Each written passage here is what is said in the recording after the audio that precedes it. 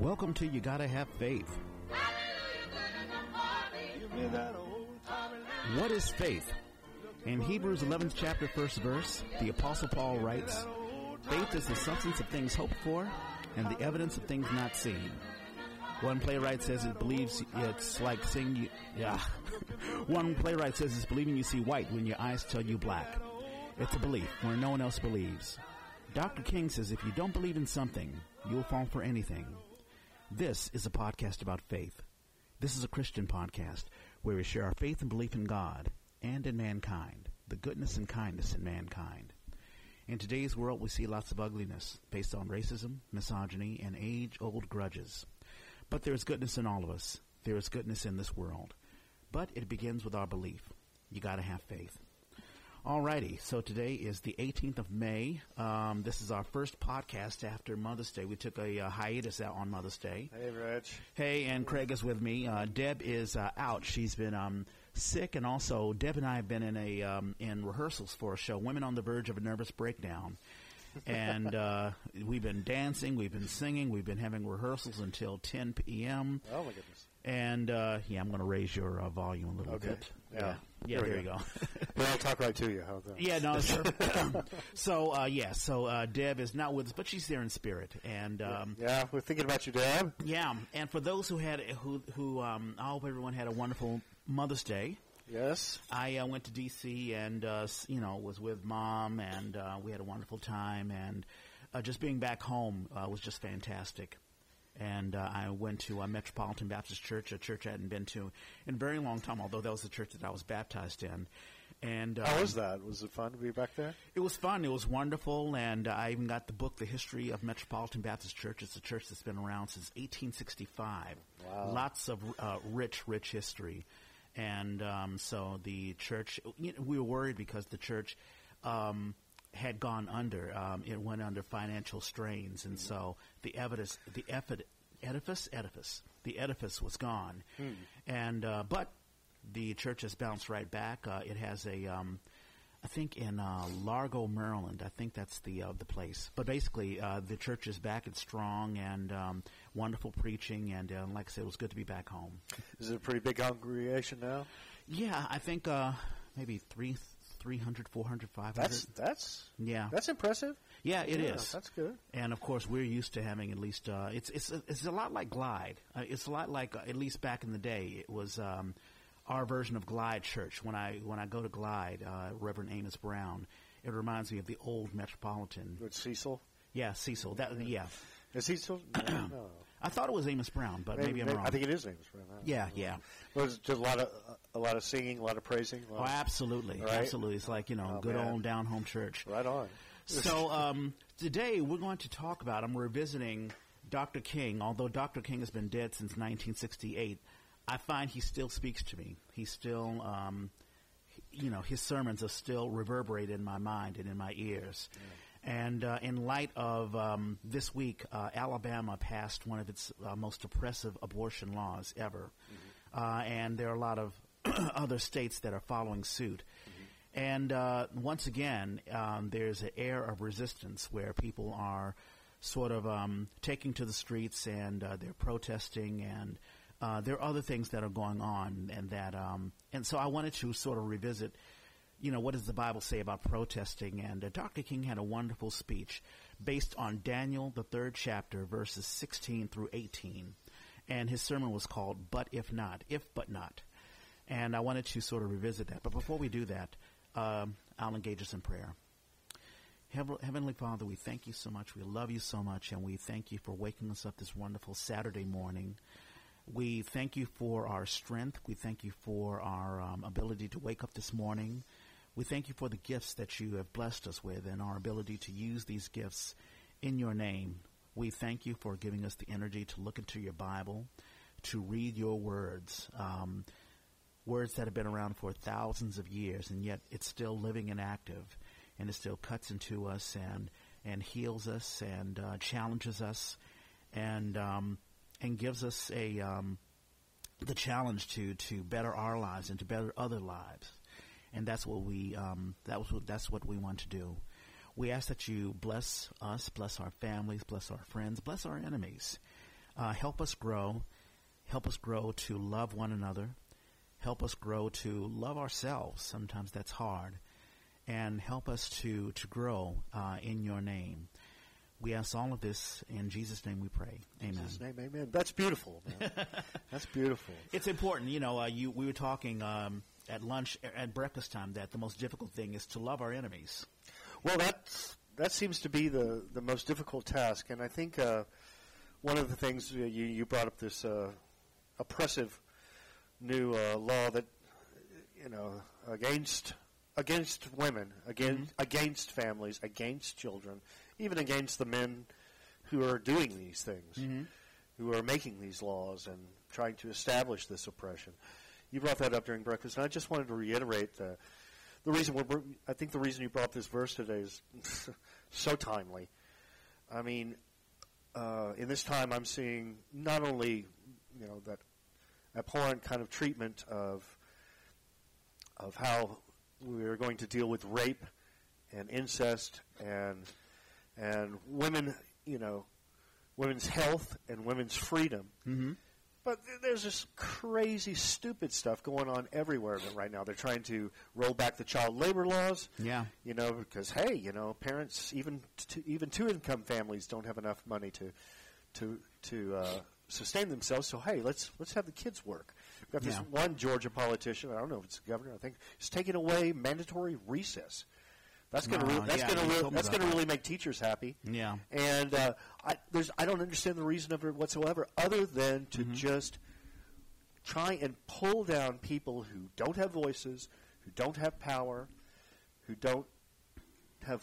are living in poverty, and they want. And it seems as though the powers that be want us to stay that way. Want a society that becomes where the village is smaller and smaller and smaller, and the tribes are more and more divided, and wants to keep people from getting together, from unionizing, from vocalizing, from resisting, from even having a voice of their own. Yeah. So, and in this time, you know, when people feel so alone, some people feel as though they don't have a friend in the world, much less a church community, much less,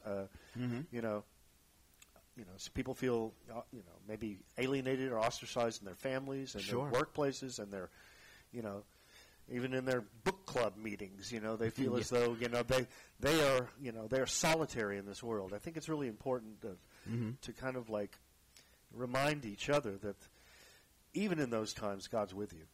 Absolutely. And the lessons to be learned aren't just love thy enemy, but a kind of a roadmap towards that. Absolutely. That's our lofty goal. Absolutely. And, I don't want, people may listen and say, oh, my God, these lefties, and they're trying to use the Bible to, point us to their own ideology. I really think that Jesus wants us to love one another and to understand one another. You told me a story, Craig, earlier today during breakfast about a guy who infiltrated an alt-right movement. I'm not sure if they were neo-Nazis or whatever. He went. He was a young man of color. I forget his name. And the story's probably something. Excuse me. Every black person understands is that you're driving in your car, you're walking down the street, you're carrying a package or whatever, and you're in a place where perhaps, in your little town or in your community that, somebody gets suspicious, and maybe calls 911 or some squad car, pulled this guy over, hauled him in, arrested him, no charge, and then his parents came in and said, like, what the hell were you thinking? Yeah. You're black, and this is what's going to happen to you. It's a good thing you called us. Now we, now we can, get you out of here. But you could have been killed or hurt, And I don't know. He was shook up by this. But what he did is he decided, well, this, like many people have, this is just not the way society needs to be. Right. This is not right. But he wanted to understand, where his enemy was coming from. So he infiltrated all these websites and all these, organizations, InfoWars and all these alt-right organizations, and started to find, like, well, apart from a lot of stupidity and ignorance about, what it was like to be, him, he felt as though what he started to see was a kind of fear and paranoia and just desperation coming from these supremacists. Right. And he began to kind of like feel like this strange kind of empathy, something he really didn't expect. He wanted to understand his enemy so he could figure out how to fight them. Sure. How to oppose them. And I think that the revelation that came out of it was like, it's one thing to, watch your family, and your brothers and sisters and the people in your community, be stereotyped or, or used or taken advantage of or even, abused. Just as we all think lynching was some kind of thing of the past, right? Way far away. But there is still this kind of public lynching and oppression that takes place, and what he found out, what was kind of interesting, is that not only does it hurt your community and make your community angry and upset and fearful and combative towards this really wrong use of authority, but he found the people, these white supremacists, to be just as psychologically screwed up, if not worse, by witnessing this kind of, evil themselves, and not only witnessing but perpetrating it. But think about it. You're a young man of color. You're watching. People in your family, people in your being lynched. Sure. And that's one thing. But think about it. He said, think about it from a young, like a youngster, a white youngster watching this too. What are they taking in?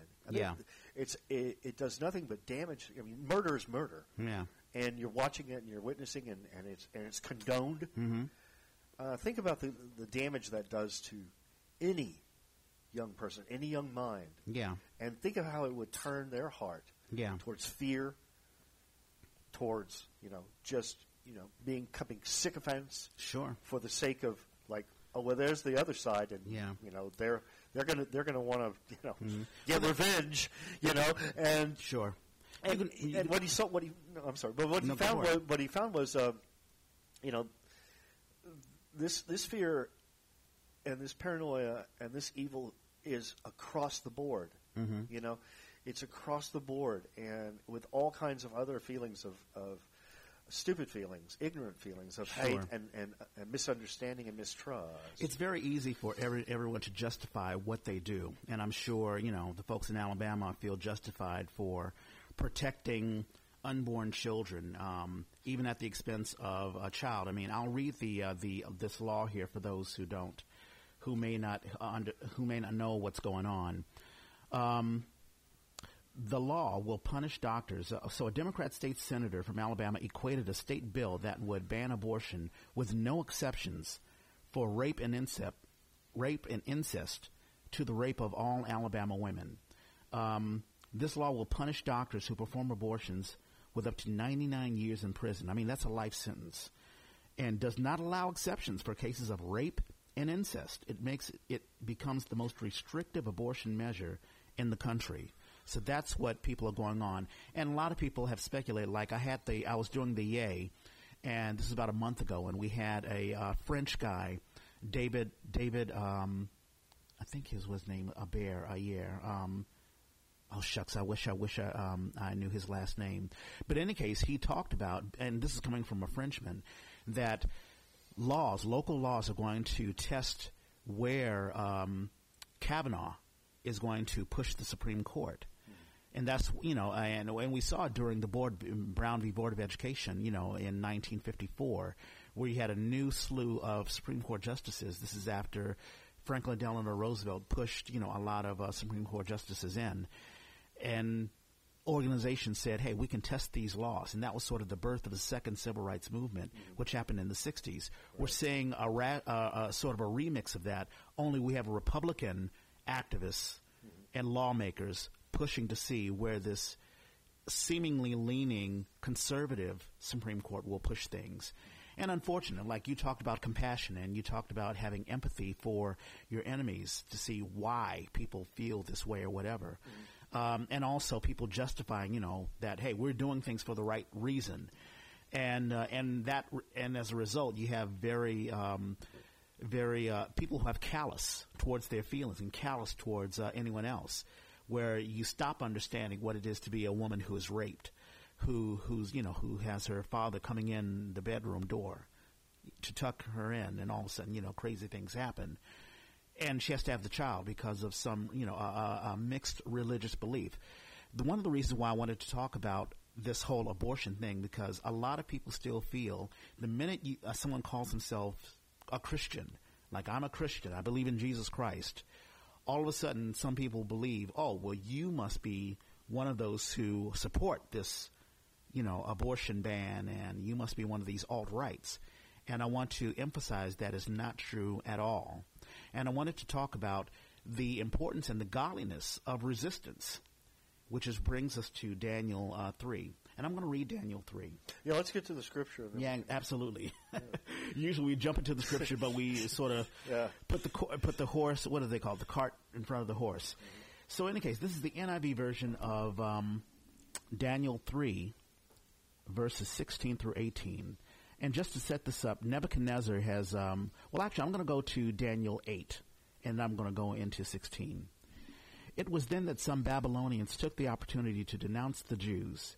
They said to King Nebuchadnezzar, "May your majesty live forever. Your majesty has issued an order that as soon as the music starts, everyone is to bow down and worship the gold statue, and that anyone who does not bow down and worship it is to be thrown into a blazing furnace. There are some Jews whom you would put in charge of the province of Babylon, Shadrach, Meshach, and Abednego, who are disobeying your majesty's orders. They do not worship your God or bow down to the statue you set up." At that, the king flew into a rage and ordered the three men to be brought before him. He said to them, "Shadrach, Meshach, and Abednego, is it true that you refuse to worship my God and to bow down to the gold statue I have set up? Now then, as soon as you hear the sound of the trumpets, oboes, lyres, zithers, harps, and all the other instruments, bow down and worship the statue. If you do not, you will immediately be thrown into a blazing furnace. Do you think there is any God who can save you?" And here's 16. Shadrach, Meshach, and Abednego answered, "Your Majesty, we will not try to defend ourselves. If the God whom we serve is able to save us from the blazing furnace and from your power, then he will. But even if he doesn't, your Majesty may be sure that we will not worship your God, and we will not bow down to the gold statue that you have set up." And there it is. Yeah, that's great. Powerful. Yeah. We were talking earlier, and I think the takeaway, and I like the fact that you kept the story, without people go ahead and read on and find out what happens. I mean, I like the cliffhanger part of it because I think you picked out the most important thing. Yeah. And we were talking, I think the takeaway from that is like own up, own your convictions. Yeah. And even if you know that the consequences are dire, know that God is with you. As long as you are honest about them yourself. Yeah. And the consequences being what they are. I think I pointed out, like, even you can take this all the way back to Genesis and Eve, where God came in and said, like, who did this? And it's kind of funny because there are only two people there. Oh yeah. It's not like you can go like, and it happened. Adam said, "Well, she did it," and Eve owned up to it. She owned up to it. Mm-hmm. She took responsibilities for her actions. Yeah.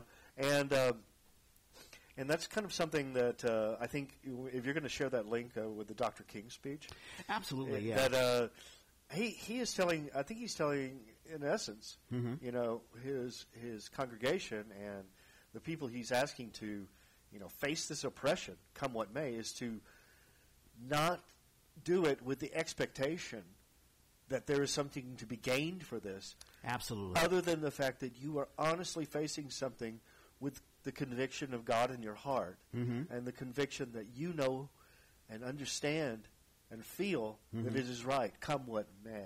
Absolutely. So there are basically two. There are a lot of things that King is talking about in his speech, and we'll have a link. Yeah. There are two things that he talks about. Number one, the nature of civil disobedience. I had talked earlier. Well, you and I had talked over breakfast about the concept of civil disobedience. There are a lot of folks who are against or who are antisocial or who are anti-society. And they think within themselves, well, this is civil disobedience. Like I'm sure the folks who are neo-Nazis or who have their own, what are the guys who they have their own guns? They're like the Bundys. I don't know what they call themselves. But militias. That's what they call themselves. Okay. And they feel justified. They feel, hey, the government's against us, so we're doing something righteous and just and what have you. I think there is a distinction between being against an unjust society or an unjust organization or a government or unjust laws, where you can clearly distinguish a law that penalizes people, and or just being, antisocial because you want to be against anything because you feel oppressed, but it's really within yourself. There is really no justification. I mean, when we think about those who are racist, those who believed in the segregation laws back in the late 50s or what have you, those segregation laws had really no other purpose but to push the black person down. It really did not oppress white people whatsoever. So, there really is no rational argument for, holding on to these, oppressive laws. So, when the Civil Rights Movement and when you had Dr. King and Abernathy and the SCLC and the SNCC and CORE, when they go against these oppressive laws, they have a justification for it. They're like, listen, the Supreme Court has already ruled that segregation is illegal. So we have a foundation. We are justified. And we're going to have a nonviolent movement to go against the law that oppresses us. We want laws that benefit everyone.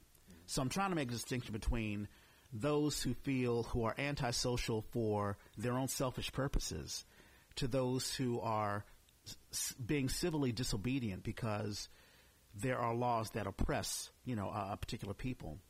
So that's one thing, the whole nature of civil disobedience. King says that civil disobedience is a commitment to conscience. And I'm reading, this is not a disobedience to a just society or just laws. Civil disobedience does not cause chaos to order. In other words, think about a bratty kid who's like, well, I'm just going to go against mom and dad because I want things on my own terms. We're talking about causing chaos to chaos. If you have a chaotic organization or chaotic laws that bring misery to someone, then you can disrupt that for the better good. Well, I think I'd take it I want to go back to. It feels like it's in two parts to me, and we have the gospel that you just read in Daniel, sure, and Christ quotes a lot about Daniel throughout his teachings to kind of just like put it in the face of the Pharisees who go like, hey, I know what I'm talking about. I've got the, but also Christ took it a little bit step further and said, I want you to share a table with your enemies. That's right. I want you to go in deep and understand your enemies. Not just ask God to protect you. God, of course, you want to pray that God will protect you from your enemies, but you've got a voice in this. You've got a responsibility in this. I think the first part of this is own up to your convictions, which is what the Shadrach, Meshach, and Abednego do. What I'm talking about Eve. That's right. And that's what I'm talking about the whole Christ story doing, is that he did face them. He owned up to everything he taught. That's right. And that's a big conscription to give to everybody. But even bigger than that is feeling empathy and caring for your enemies. And that's something that I struggle with, and I think a lot of Christians struggle with, non-Christians struggle with, every single day when they are trying to find a way to fight oppression, to stand up against what is wrong. And I think it is confusing. It's a really hard message. You're asked to forgive. Does that mean you're a doormat? You know, what is the difference? That's a great point. And I think what you need to do is to understand your enemies as well. Like that guy I was telling you who infiltrated all those alt-right places. Sure. He wanted to understand. What he found out surprised him is that these are people. They're messed up people. They're hurt people. They're screwed up people. You know, and they're spreading this amongst themselves. You know, like a disease that they have no cure for, and it goes on from generation to generation to generation. And how do you deal with that? First part is to understand it and understand them. To forgive them, that's fine, but it doesn't mean you have to condone it at all. You do not have to put up and make friends with oppression at all. Tell it for what it is. Right. Say this is what it is. And then the next part is to own up to that. And then only then, I think, do you get even close to being Christ-like. Yeah. Where it's like, I'm ready to embrace you and bring you to the you know, out of this darkness. Yeah. You know, you can't possibly bring somebody out of darkness when you're fighting them, and you can't possibly bring somebody out of darkness if you're just opposed to them, without having some kind of empathy and understanding of their predicament too. I don't think people want to be in that situation. It's either side. It's a very delicate thing. It's very delicate. It's a very delicate thing, and you know, it's funny because you and I, for those who don't know, because it's not radio, but it's a podcast. I'm black, and you're white, Craig. So they say. Right, exactly. And it's funny, you know, when I went back to D.C., this is actually a conversation I had a while back with my dad, who is, of course, an older generation. He lived during the whole civil rights movement. He was like, you have a lot of white friends, don't you? And I'm like, yeah, it's no big deal. He's like, okay, it's interesting. And he wasn't implying that's something strange. You know, why aren't you hanging out with black? Of course I do.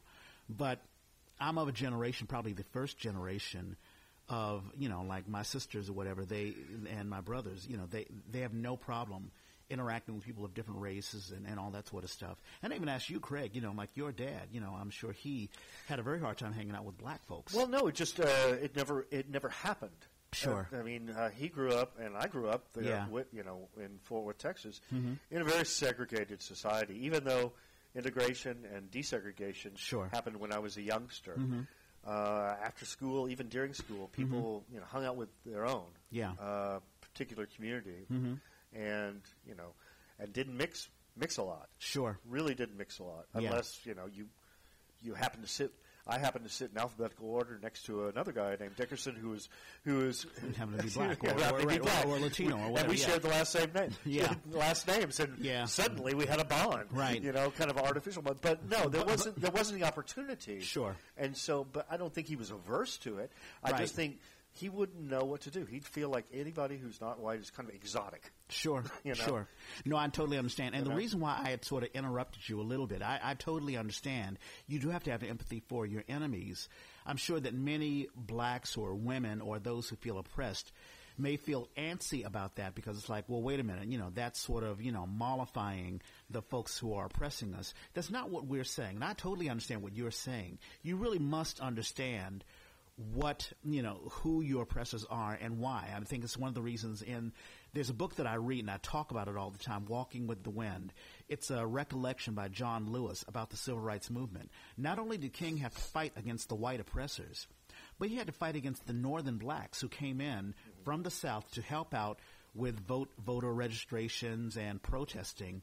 But also, these were folks who were very much into rebellion. They were like, hey, listen, if someone kicks me, I'm going to kick them back. If someone fights me, I'm going to fight them back. You know, of course. Malcolm X talked about the ballad or the bullet. You know, you F me up, I'm going to F you up too. Right. And these are folks who, unfortunately, in my opinion, took over the SNCC, the Student Nonviolent Coordinating Committee, basically it was first run by Christians. They went to a divinity school to be preachers, and then they sort of got thrusted into the civil rights movement. But they always believed in nonviolence and having empathy for your enemies. They were taken over by Stokely Carmichael, who turned it into a sort of a black resistance, Black Panther-like movement, where they had guns and they had, machetes and all that sort of stuff. I think the other part that really makes this hard Yeah. is that, a lot of times there is a veil purposely put Yeah. over the entire situation for the oppressors and for the oppressed. Yeah. I mean, we have, we're sitting here touting in this sort of mansplaining kind of way. Sure. Listen, here's people. This is what you need to do. You need to understand your enemies. What if your enemy's whole tactic is to be mercurial, is to be a judge that is sitting there in front of Congress and they ask him, hey, what do you think of Roe v. Wade? Right. And they say, like, oh, yeah, that's precedent. Oh, yeah, that's law. That's the real thing. And when they're sitting there saying they're moderate and towards the middle, and it's not true. Right. What they're doing is trying to put a veil and trying to take away, and camouflage, what the kind of deeds and kind of oppression they really want to do, or they're really going to do. So we're people just accept it as pablum. I mean, even recently, they're asking Trump-appointed justices point blank, hey, what do you think of Brown v. Board of Education? And they're like, and the justices are kind of like, oh, yeah, we'll get back to you on that. Yeah. I don't know about that. Yeah. This is stuff that is just putting a veil on it. Yeah. It's trying to make you – they don't want you to get to first base on this forgiving. Yeah. They sure as don't want you to hit the home run about having a dinner with them and embracing them. Yeah. What they want to do is veil their oppression and veil their evil so that you won't even know you're in it. We don't even want you to know where we're coming from. Once you do that, then you'll, before you know it, you'll be uncovering it and making – all this fake news, real news, it's all BS just to get you to not see what's happening. Yeah. Do not look at what's happening with us. And if it wasn't for the power of subpoena, we wouldn't know a lot that we know today, and we need to know even more. Absolutely. And I'm going to jump into, because not only do you have this sort of this concept of divide and conquer, let's unite each other by being against something. That was something Nebuchadnezzar did. So I did a Wikipedia thing on Nebuchadnezzar. Nebuchadnezzar is an important character in the Old Testament book of Daniel. Daniel 1 introduces Nebuchadnezzar as the king who takes Daniel and other Hebrews into captivity, into Babylon, to be trained in the learning and the tongue of the Chaldeans. I guess that didn't last. Yeah. In his second year, in Nebuchadnezzar's second year, Daniel interprets the king's dreams of a huge image as God's prediction of the rise and fall of world powers, starting with Nebuchadnezzar's kingdom. That's in Daniel 2. Nebuchadnezzar twice admits the power of God to the Hebrews. First in the Hashem. First after Hashem saves 3 of Daniel's companions from a fiery furnace. Oh, that's the verse that we're talking about. And secondly, after Nebuchadnezzar himself suffers a humiliating period of madness, as Daniel predicts. It seems to me that Daniel is giving the truth to Nebuchadnezzar, but Nebuchadnezzar is fighting the truth. And I'm going to be blatantly comparing Trump to Nebuchadnezzar, because everything and Babylon to America. I think it's been done before, man. Yeah, no, it's refried beans. But Trump, because all of these subpoenas about, like finding about the tax records and finding about, what was in the Mueller report, and his fighting against, hiding these things is really just hiding the truth. We don't want you to see the truth. We want you to see what we want you to see, and we want to put upon you our laws. No discussions about whether it's fair or not fair.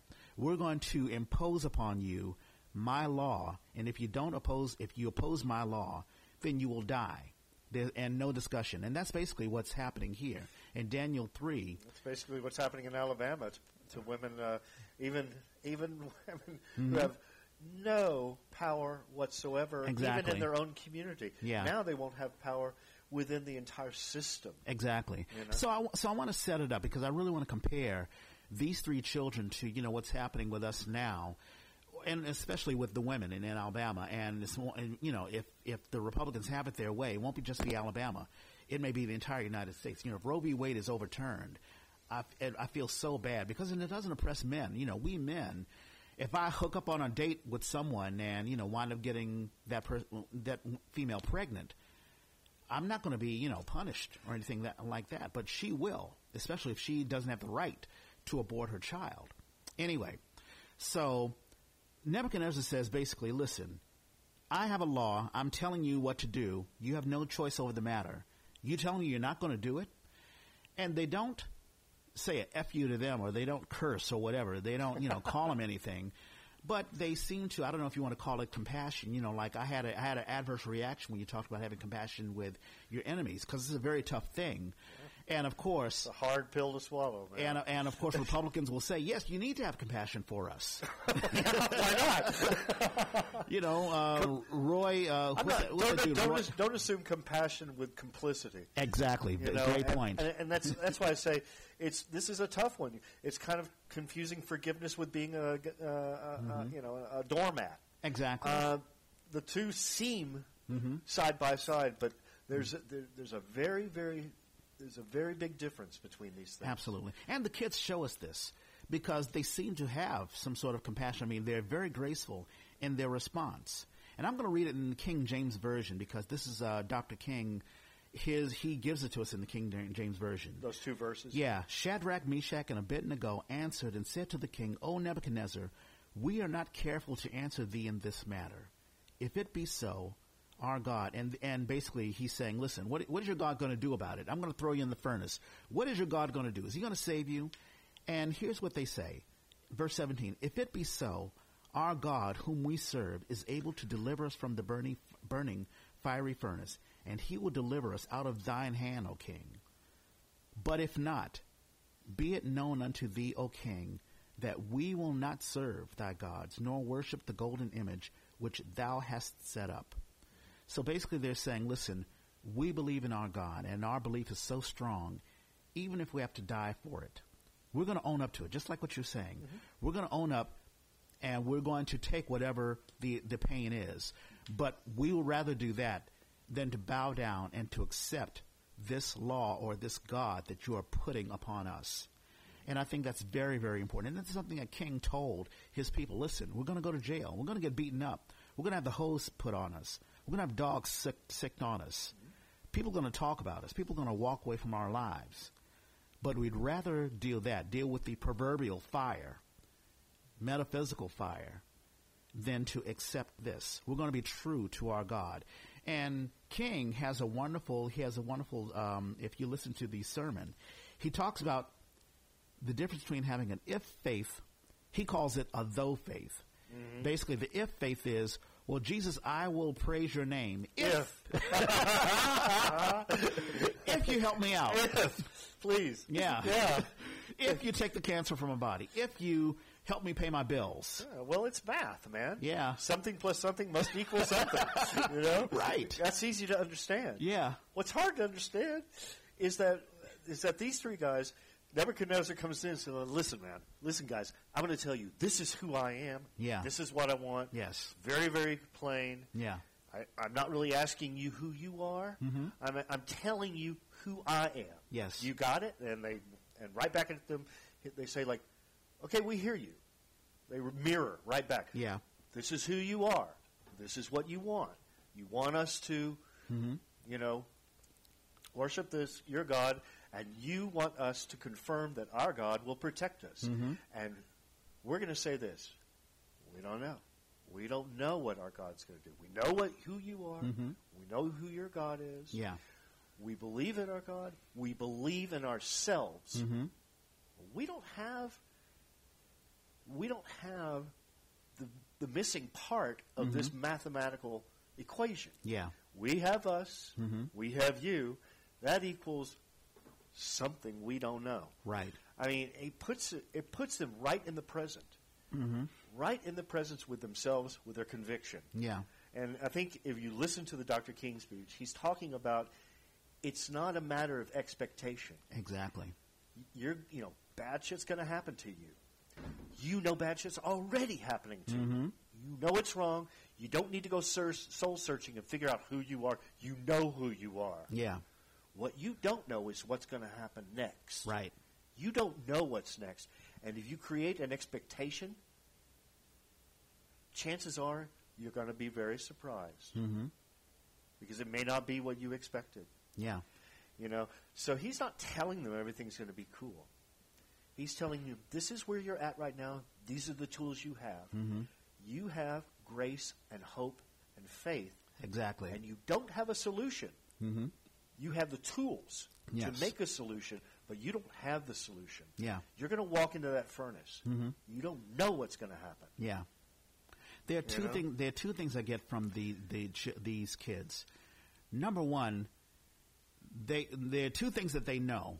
They know that they're not going to bow down. Regardless of what happens, they're not going to bow down to this gold calf, whatever the hell the thing is. And number two, they have faith. They have faith in their God. They don't know what's going to happen, and it's the truest commitment to faith that I've seen here, where they're like, listen, we don't know what's going to happen, but we know what we're going to do. Yeah. And it's just like those kids who were sat at the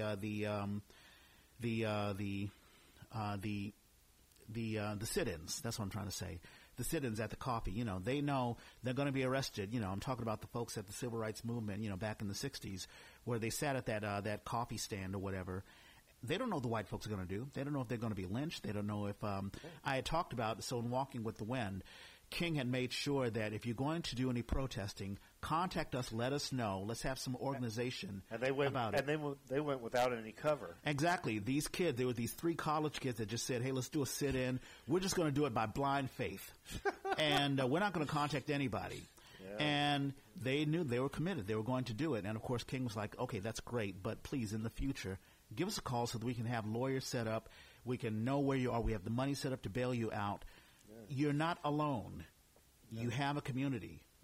But it's their faith. They had a faith. They were committed to doing this. And I think about, all of the women who are committed to talking out. There's Alyssa Milano has been all over the news this past week talking about what she's had to go through as a woman. And there was a woman talking about how she was raped and how she has to give custody to, the rapist, joint custody for the child, which is horrible. But they're speaking out, and they're going to they don't care what blowback they get, how people, see to them, or dealing with the scrutiny of media attention. But it's a question that Jesus puts on all of us, that these children are asking us right here in 2019. How strong is your faith? You don't know what God is going to do. A lot of people say, well, I don't know if I believe in God because, I see people praise God, but they're still living in poverty or they're still doing this, that, or whatever. What they're really saying is, I don't see a quid pro quo. What am I getting out of it? Well, I know we're turning off some of our listeners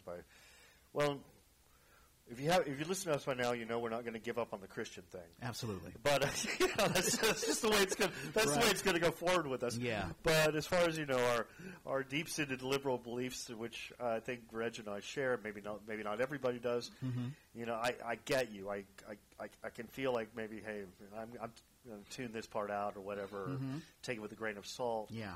I think what I want to say, at least as far as how I'm learning the Scripture right now in this particular one. It is challenging. It's challenging, on many, many different levels. But what it's telling me is like when you're faced with this kind of oppression, when you're face to face with evil, whether it be the evil that you see in others or in the world or in your government or even in yourself or even in your own families, even in your own relationships that have gone to shit. Yeah. When you're faced with meanness and evil and things that aren't right, and you want to get above it, and you want to get beyond it, and you want to be able to have some beauty and joy and grace and, heavenly spirit in your life, the first thing you need to do is get yourself in the present tense. Yeah. I mean, when Shadrach, Meshach, and Abednego sit there and they say, like, we know you, Nebuchadnezzar. We know us. We know what we're going to do. We know what we believe in. Yeah. But is it all going to work out just dandy? Mm-hmm. Because that's what you're expecting it might. Mm-hmm. Because Nebuchadnezzar kind of says, like, hey, is your God going to save you from this? Right. I mean, if you have this radical belief, and they're like saying, like, I just don't know. Guess we're just going to have to live in the present. Yeah. And living in the present means all of that stuff. It means the anger, the fear, the not knowing how things are going to work out, the putting your faith in yourself, knowing yourself, empathizing with your enemies, understanding them, and that means understanding them, not just as something that you are against, but as another entity with their own set of problems, their own set of faults, their own set of blindness, and then using that to move forward. Just accepting all those things, accepting the fear. Mm-hmm. It's going to be there without the expectation of what should happen, but with the idea, like, I'm here, I'm realizing this, and I'm going forward. Yeah. And that takes guts, man. Mm-hmm. It takes a whole hell of a lot of guts. Mm-hmm. This is not easy stuff. This is not easy stuff if you're a Christian. This is not easy stuff if you're not. Mm-hmm. But it's reality. And being in the presence and believing in yourself and knowing that you're not in this by yourself. That you have strength and goodness. Yeah. Whether you accept that as the Lord Jesus Christ, as we do, or you accept it as the goodness that you know in your heart is the right things. Yeah. That's what I'm talking about. And it's not easy shit. No. It is not. And in the future, because we've touched on it before in other episodes, the concept of forgiveness, because there's some people who are like, well, no matter what, I've got to forgive, because as a Christian, I've got to forgive.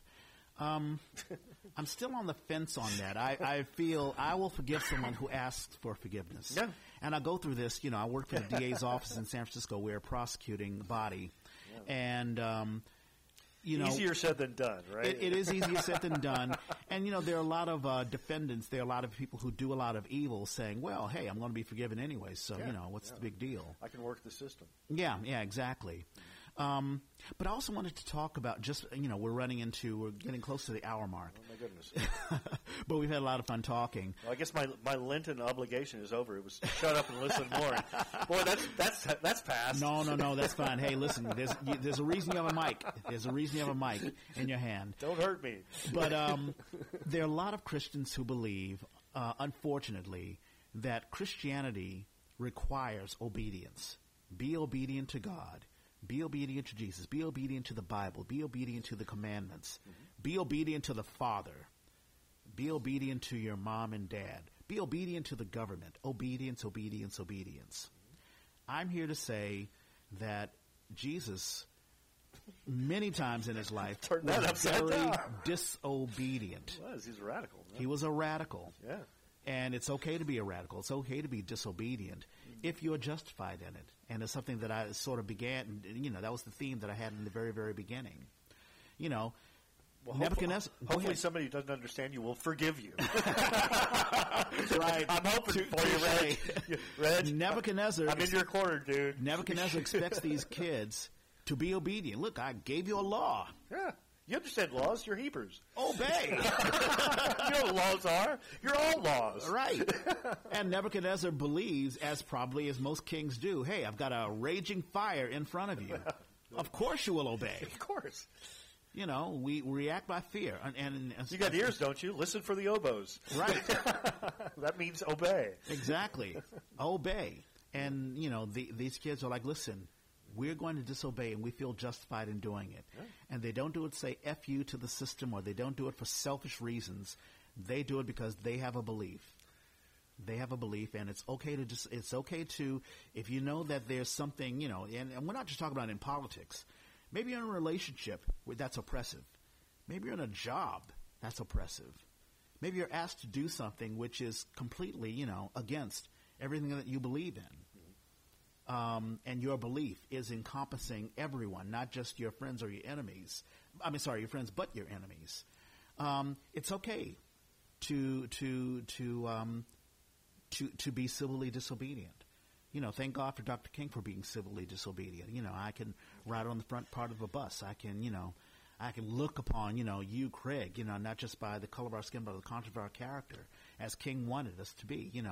Thank God for the disobedience. If they weren't disobedient, then, we would still be living in Jim Crow hell or whatever. I was reading an article today on the Washington Post about the new children of South Africa and how they live in complete harmony, where they don't have it, and it's not a forced harmony where, we got to force or integrate you forcibly into, a society where that's foreign to you. Well, it started with that, but now it's organic. Exactly. It's organic. Yeah. But it began with disobedience. It had to. Yeah. It had to. And as I see, like nations like Poland and other nations, starting, Britain with its total Brexit thing. Yeah. Here with this total, like, anti-immigrants and anti-family and anti-Muslim and anti-this and that and gays and trans and so forth, I start to see this kind of desperation for these people who want us to be small-minded, uninformed, poor without power. I mean, wages have not gone up in any substantial thing since the 1970s, people. Yeah. This is not something that has just happened, in the last 2 years. This has been happening a long, long time, and people are getting sick of it, and that's why it's becoming an issue. Yeah. It's because people are going to rise up. I mean, when the glaciers melt and the food wars come, the good people are going to have to find each other. Yeah. And they want to find each other now, and we're trying to be some of those good people for you, for you, for me, Reg, because I think Dr. King said it really simply, and it's just like makes you cry because, it's something I think everybody wants in their heart. Yeah. Is he wants us all to be children of God. We're children. You're a child.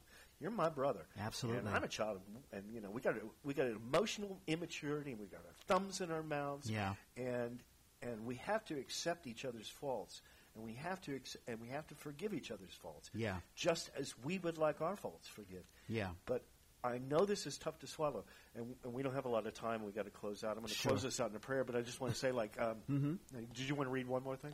I want to read one more thing, and I'm going to close this out. Usually we close out in the song, but I'm going to close this out in Dr. King's last 3 minutes of this great speech that we will talk about. But just as you were talking about, you're not alone. Shadrach, Meshach, and Abednego went into that fire. Nebuchadnezzar was true to his word. He says, okay, you're not going to bend the knee. Here you go. You're going in the fire. And they were protected. They were saved. Oh, no. I thought you were going to get – I was going to say, look, tune in next time. But the last bullet before we go into prayer and we close this out is that you are not alone. If you feel – and a lot of people who do protest feel nobody understands what I'm going through. If this is just me, this is just my pain, that is absolutely not true. There are people who are by your side.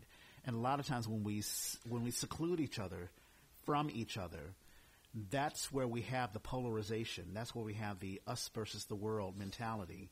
And just as you were saying, we are brothers. And you may not be Christian. You may be Muslim, Jewish, agnostic, atheist. But we're brothers and sisters. We belong together. And the more we have that mentality, the better you'll feel, the better you'll understand that we can bond, we can be together, we can love each other. It may sound Pollyannish. I know it sounds very Sesame Street-like, very like Mr. Rogers' Neighborhood.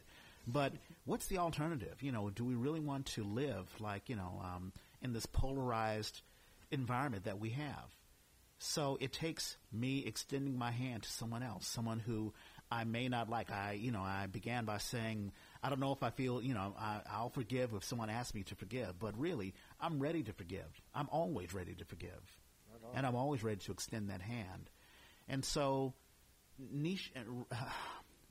Shadrach, Meshach, and Abednego, they're not alone. They have a belief and a faith that God is with them. And as it turns out, spoilers, God is with them. Uh-oh. And God is with you. So I just want you to remember that. Well, thanks, Reg. All right. As always, this is wonderful. Do you mind if I close this out? Absolutely.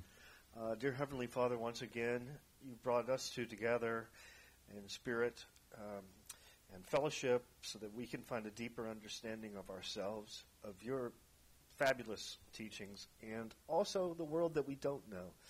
As we come through it naively as we are and humbly, we thank you for the opportunity each time to grow in spirit and love and understanding and acceptance. And in times when we don't know, we thank you and praise you and hope for forgiveness and enlightenment so that we can be better people in this world for ourselves, for other people, and especially for the works that you made us here to do, that you put us on this earth to do. We thank you again. In Jesus' name, amen.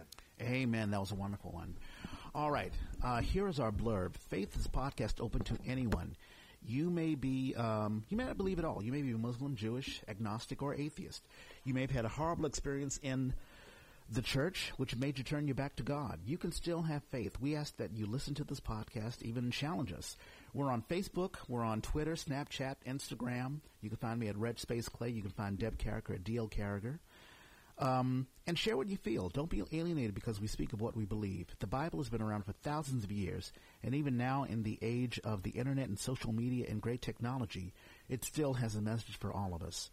You can listen to this podcast where you're listening to it now, but you can tell your friends on the Apple Podcast app and on iTunes. Just open up your iTunes app, click on the store, go to the search engine on the upper right-hand side and search for You Gotta Have Faith, and you will find us. If you're an Android user, download SoundCloud.com or just download the SoundCloud app or just go on SoundCloud.com, search for us, and you will find us. Thanks for listening, and now I will play Dr. King's last 3 minutes of the sermon, But If Not.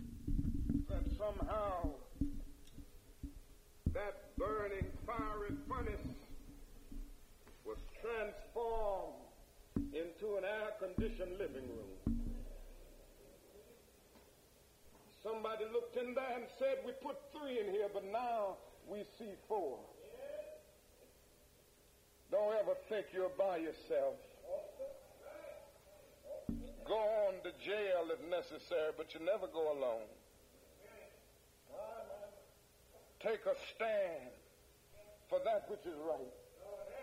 The world may misunderstand you and criticize you, but you never go alone, for somewhere I read that one with God is a majority. And God has a way of transforming a minority into a majority. Walk with him this morning and believe in him and do what is right. And he'll be with you even until the consummation of the ages. Yes, I've seen the lightning flash. I've heard the thunder roll. I felt sin breakers dashing, trying to conquer my soul, but I heard the voice of Jesus saying, still to fight on. He promised never to leave me alone. No, never alone. No, never alone. He promised never to leave me alone. Where are you going this morning, my friends? Tell the world that you're going with truth. You're going with justice. You're going with goodness. And you will have an eternal companionship. And the world will look at you. And they will understand you. For your fiery furnace will be around you. But you go on anyhow. But if not, I will not bow. And God grant that we will never bow before the gods of evil.